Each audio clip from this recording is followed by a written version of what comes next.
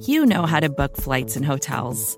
All you're missing is a tool to help you plan that unbelievable travel experience. That's why you need Viator. Book guided tours, excursions, and more in one place. There are over 300,000 travel experiences to choose from, so you can find something for everyone. And Viator offers free cancellation and 24/7 customer support for worry-free travel. Download the Viator app now and use code Viator10 for 10% off your first booking in the app. Find travel experiences for you. Do more with Viator.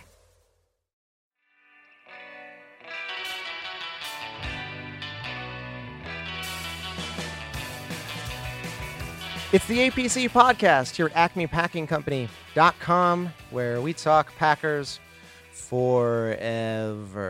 I'm Zach Rapport, a solitary man standing in a bedroom in Queens. It's our Bears preview episode, and I'm getting set to throw it to an interview that Ben Foldy and I did with special guest Larry Dyer, the man behind the Bears Talk Underground podcast. Find him on Twitter at BTU_Larry. Lifelong Bears fan, a good sport, and a lot of fun to talk to. I believe our corporate overlord, Evan Tex Western, was also on Bears Talk Underground this week with a little crossover episode, so be sure to check that out. Follow us on Twitter here at the APC Pod for trivial nuggets and other on-brand shenanigans, at Zach Rapport, at Ben Foldy, at Alex Patakis as well. The interview you are about to hear, as well as our episode earlier this week with Ben Fennell, were engineered by Chad Bernhardt and Amber Watson at the Craig Newmark School of Journalism. Forgot to shout them out on Tuesday night's show, so got to give them their due. And again, full disclosure, this current bit is being recorded in my bedroom with Mr. Tickles, our elderly tabby cat, snoring in the corner, being his very specific version of helpful. Subscribe, rate, tell your friends. We've gotten a ton of iTunes love recently, and it has made a huge difference. So we thank you all for that. We read all the reviews and we do take them to heart. So thanks again for that. Okay, without further nonsense from me, let's throw it to our Packers-Bears preview interview with Larry Dyer of Bears Talk Underground. The number you dialed is Acme Packing Company.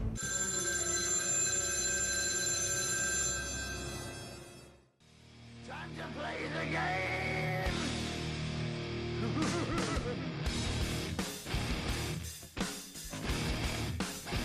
All right, as we look ahead to Packers-Bears, a game that suddenly means a little bit more than we thought it might have meant coming into last week, we are happy to be joined by Larry Dyer of the Bears Talk Underground podcast at BTU_Larry. Larry, how you doing? Doing great, guys. How are you? Good. Doing a little bit better now slightly better. after a coaching change and a little bit of juice for our flailing Packers. But it's a much different story down in Chicago. I want to give you a moment just to gloat a little bit here and talk about how you feel about your Bears so far. I mean, coming into the season, I feel like a lot of people expected the Vikings to be defending their division crown, the Packers to be slightly behind them, but we had one analyst, a Packers guy that we talk to often, Ben Fennell, say that he really, really liked this Bears team and thought it was their division. That's obviously coming true. So gloat a little bit and tell me how you feel about your Bears, man. Well, I like that person who really liked the Bears team. That guy's my new best friend. But we like him too. You know what? It's been an incredible journey so far this year. I mean, we as Bear fans were expecting bigger and better things this year, but I don't think any of us were expecting this. I think even after the Khalil Mack trade, conservatively, a lot of people were looking at 9 wins being the ceiling. Now, obviously, that could happen conceivably, but I think we're better off. We're going to get double digits in the win column this year, and watching them leap past what we were expecting has been a lot of fun. I mean, I was just talking about it on my show last night that this team seems to be playing with another gear that we haven't seen, that I've actually enviously watched the Packers play with for years, especially when they play the Bears. It just seems like there was a little bit more intensity, a little bit more effort coming from them than from us. And now I'm seeing the reverse. I'm actually seeing us make that extra effort, and it's it's paying dividends big time this year. Do you think that the Bears will ever have a Super Bowl contending team that isn't built around its defense? I don't know, man. I mean, I thought that a few years ago we were headed in that direction that first year that Trestman was head coach, and the only offense in the league better than ours was the Broncos when Peyton Manning threw for 55 touchdowns and scored 9,000 points. Yeah, the Matt Forte. And that was the only offense. Yeah, the only offense that was better than ours. The only problem is our defense was god awful that year. So we had to outscore all of our opponents instead of being to just flat out beat them. So I thought maybe we were headed in that direction when Trestman was around, but that failed miserably, as you know. Almost every kind of competitive league kind of talked about as a Super Bowl favorite team is really like, we're going to put up 40 points a game, and who cares about the defensive side of the ball? I'm thinking of the Chiefs mainly, but, even the Rams have that tendency a bit. And the Bears are kind of, the Jacksonville of last year, like a kind of inconsistent quarterback, young quarterback. I don't know how young Blake Bortles is anymore, but, kind of decent run game. Allen Robinson, whether or not he's playing. And, but do you think that's sustainable? I mean, I think, is that something that you can build on? Is the window short like it was for Jacksonville? Like, how are you feeling about that kind of team construction? Well, I actually feel really good about it. I've been saying all year before we got hot and won 5 games in a row and started winning games that we've traditionally been losing the last few years, that, 2018 has been fun. It's been great watching us be competitive and in every single game, win or lose. I mean, our biggest margin of defeat this year is 7 when we lost to New England about 5, 6, 7 weeks back. But I really thought that 2019 would be the year, because we'd have a full offseason with everybody, including Khalil Mack, who literally joined the team 8 days before we played you guys week 1. So, I mean, he didn't have OTAs, training camp, nothing. He literally came off the street and took the field at Lambeau, and we've been rolling with him since. But just imagine what this team can do year 2 in Nagy's system, year 2 together with a full offseason, and, look at what they're doing while they're all learning together. What can they do in 2019 when they know it, and now they're out there executing it? So I do think it's sustainable. It's just a matter of, I feel like with all the injuries we've suffered over the years and the luck that we've had with injuries this year, if we can keep that going, this definitely is a sustainable model for sure. What do you think is the biggest difference that Nagy has made coming into the system as compared to Bears football teams of recent memory? Well, for one, last year, offensively, you could see us coming a mile away. You knew what we were going to do. We were going to run Jordan Howard into the ground, and then on 3rd down, we might throw the football. And even then, you weren't worried, because who did we have to throw the football to last year? Last year, we had White, I guess. No one. Kevin White? We had no one to throw the ball to. Yeah. So, I mean, we had no one to throw the ball to. Maybe Tariq Cohen coming out of the backfield, but aside from that, you weren't worried about anybody who was out there. They were never getting open anyway, so it didn't matter. So we were facing 8, 9-man, boxes all year long, and Jordan Howard still managed to get 1,100 yards rushing behind that. What Matt Nagy has brought is variety. You see a lot of his formations. He's shifting guys around. Sometimes it fools the defense, and some guy pops wide open. Now, if our quarterback could get his mechanics fixed and hit those guys a lot more than he's been doing recently, we're going to be super dangerous in the future. Yeah. Well, you mentioned your quarterback and his mechanics. What is sort of your assessment of Mitch Trubisky so far? Well, I'm not much of a quarterback guru, but I definitely think that what's going on with him has something to do with his fundamentals. Maybe it's his footwork or something like that. Because when he's on the move, when he's on the run, and he just has to make a snap decision and throw, he's deadly accurate. But when he's back in the pocket, even when he has time, I don't know if it's something about the way he's opening up his body, or maybe his shoulder is still bothering him or something like that. But like, he threw 2 interceptions to wide open receivers on Sunday night, and they just sailed right over their head. He made the right decision in who he wanted to throw the football to, but for whatever reason, he put a little too much on it, or whatever the case may be, they sailed right over their heads into the waiting arms of LA Ram defenders on Sunday night.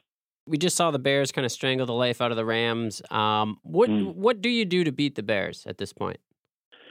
Well, what I had mentioned the night, what I predicted would be the determining factor in the game between the Bears and the Rams would be to limit mistakes. Mm-hmm. That is one thing that has improved dramatically from John Fox to Matt Nagy. We're not getting as many penalties as we did before. We're not turning over the football as much as we did. And we're also number one in the league in forcing turnovers and points off of turnovers. So we're the ones forcing the mistakes instead of being the team that's constantly making the mistakes. I mean, there were so many instances last year. I could bore you guys to death with all of the instances last year where this penalty, if that hadn't happened, we would have been first and goal. We probably could have scored, or this touchdown had to come back, or this holding penalty brought a punt return back, and how that affected the outcome of games. We're not doing that anymore. We're not the team that has that costly holding penalty that's going to bring something back, that bad interception or anything like that that's costing us football games. So the fact that we've cut down dramatically on our mistakes across the board, and also we are a hell of a lot more resilient than we used to be. Used to be that when we did make a mistake, it was something it took us a series or a quarter or something like that to recover from. We bounce right back. Trubisky threw a bad interception in the third quarter on Sunday night, and on the very next play, Kyle Fuller intercepted the ball back. That would not have happened in the last 5 years or so. It would have been a while for us to recover if we didn't let the Rams score on that particular drive. In most cases, 2017, the Rams would have scored after that interception. Yeah, you mentioned the resiliency, and it's been interesting to watch the Bears, I think, get more and more resilient throughout the season. So they play the Packers early on and kind of melt down in the second half, and they almost had this look in their face like here comes the dragon, we're gonna lose. Yeah. And I don't see that mentality out of them at this point in the season. It sounds like you mentioned, they're just more resilient, they're more confident, there's more swagger, especially on the defensive side of the ball, and they know that they got things under control. And I agree with that. And, week one was a hard lesson to learn. That one hurt. And I want this one bad. I want this one bad because of all the people that we've lost 4 games this year, of all the teams that we've lost to, we don't get to play them again. Yeah. So we get to play Green Bay again. So we get that one back. We get a chance to right that wrong, and we get to do it on our home stadium. We're playing lights out football. We're 6-1 at home this year. And, I don't know if we'd have been able to do what we did to the Rams in LA the way we did it in Soldier Field with our fans on Sunday night. So, watching what the Bears have been able to do this year, and I think it's mental because Nagy comes in, he's a young guy, he's full of piss and vinegar, he's confident, he's leading the charge, and those guys are buying into what he's selling. What's your outsider's opinion on the Packers and how you best beat them and how that plays to the Bears' strength? Well, as it always has been, it begins and ends with Rodgers. That's the one thing. I mean, we slowed him down in the first meeting, but we didn't stop him because he came charging back. You slowed him down, all right. In the second, yeah. Well, we hobbled him, but we didn't slow him down. It's like we didn't stop him. That's for sure, because he came out guns blazing in the fourth quarter. And I don't see Fangio being as conservative as he was because he was super aggressive in the first half going after Rodgers until he knocked him out. And then in the second half, for some reason, we seemed to stand back and Rodgers picked us apart and then started raining down the big plays on us. That's really what killed the Bears the last time. Rodgers didn't drive the ball down the field methodically and run it in from 1 yard out with Aaron Jones. He had a guy, how is there a dude named Geronimo in the NFL? Explain that one to me. But a 40-yard touchdown pass to that guy, Randall Cobb, with that crazy 75-yard touchdown reception. Huge plays is what killed the Bears the last time because they were kind of sitting back trying to keep everything in front of them, playing not to lose, and that's exactly what we did.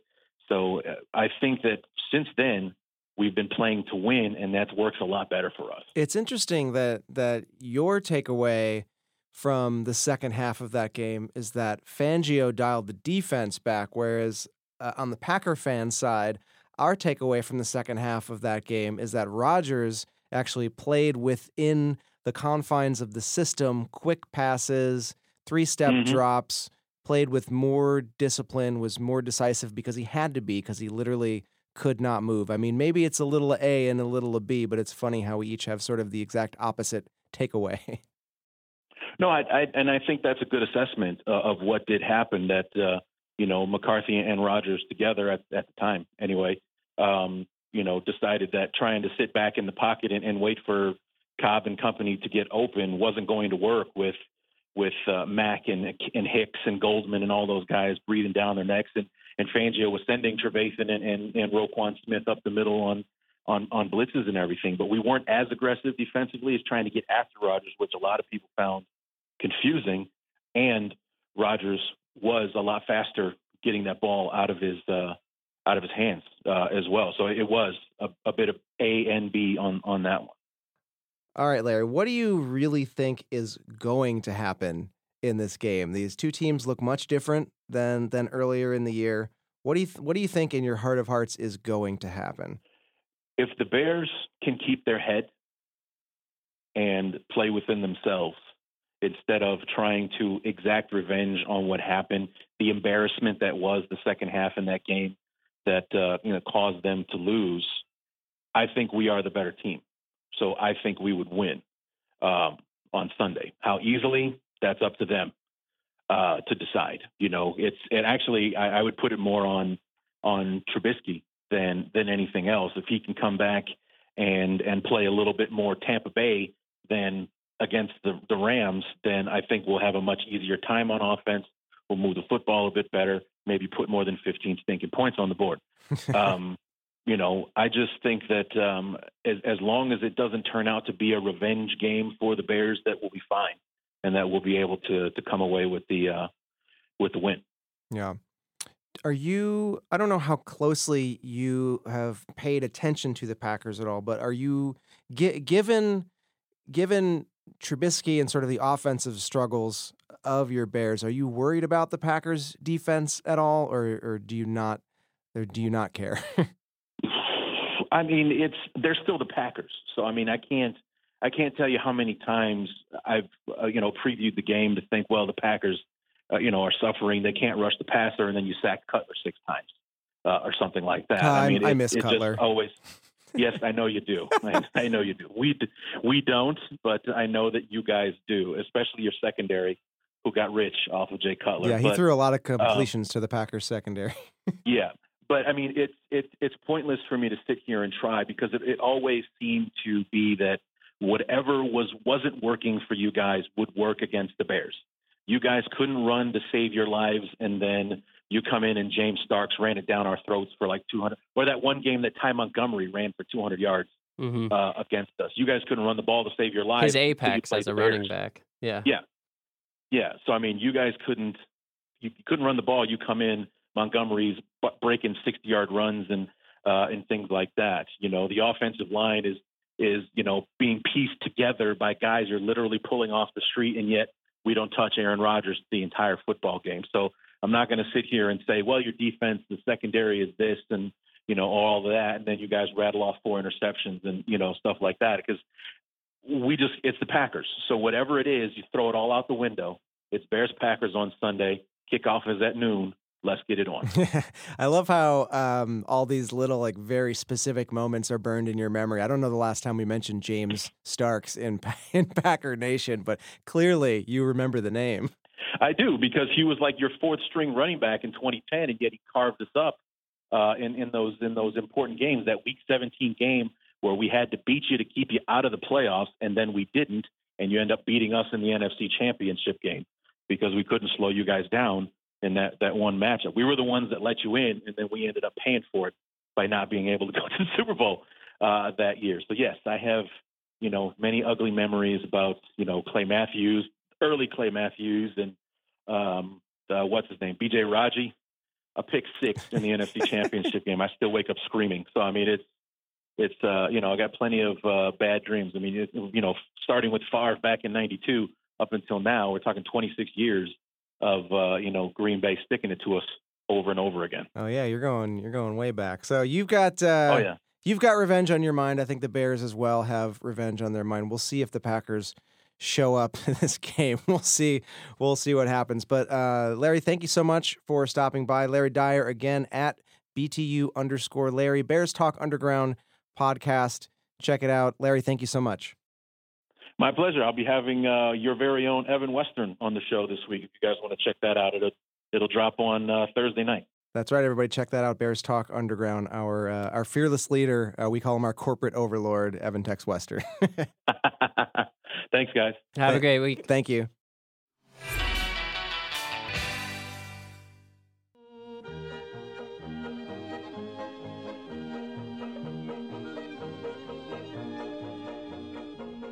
All right, guys, that's going to do it for us this week. Hey, the odds are long, but if the Packers can beat the Bears this weekend and a bunch of other crappy squads lose, our playoff chances go from, 5 to maybe 15%. Again, long odds, but if you're not rooting for the Packers to win every week and play for as well and for as long as possible, then you can just get all the way the heck out of here with that. So again, follow us on Twitter at the APC Pod. Where my screen time app tells me I spend way too much time. The conversation literally never ends. Remember, guys, win or lose, the Bears still suck. Let's go, Pack, go. So raise your glasses high. Then you chuck a luck until they're dry and raise your spirits to the sky.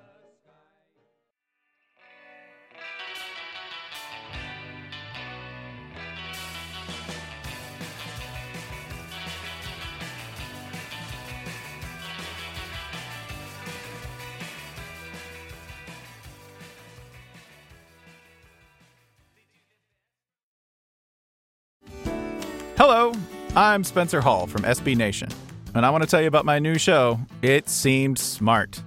It Seemed Smart is a show about people doing things that, for some reason or another, seem smart at the time. Those things might include doing a little cocaine and driving a bike up a mountain.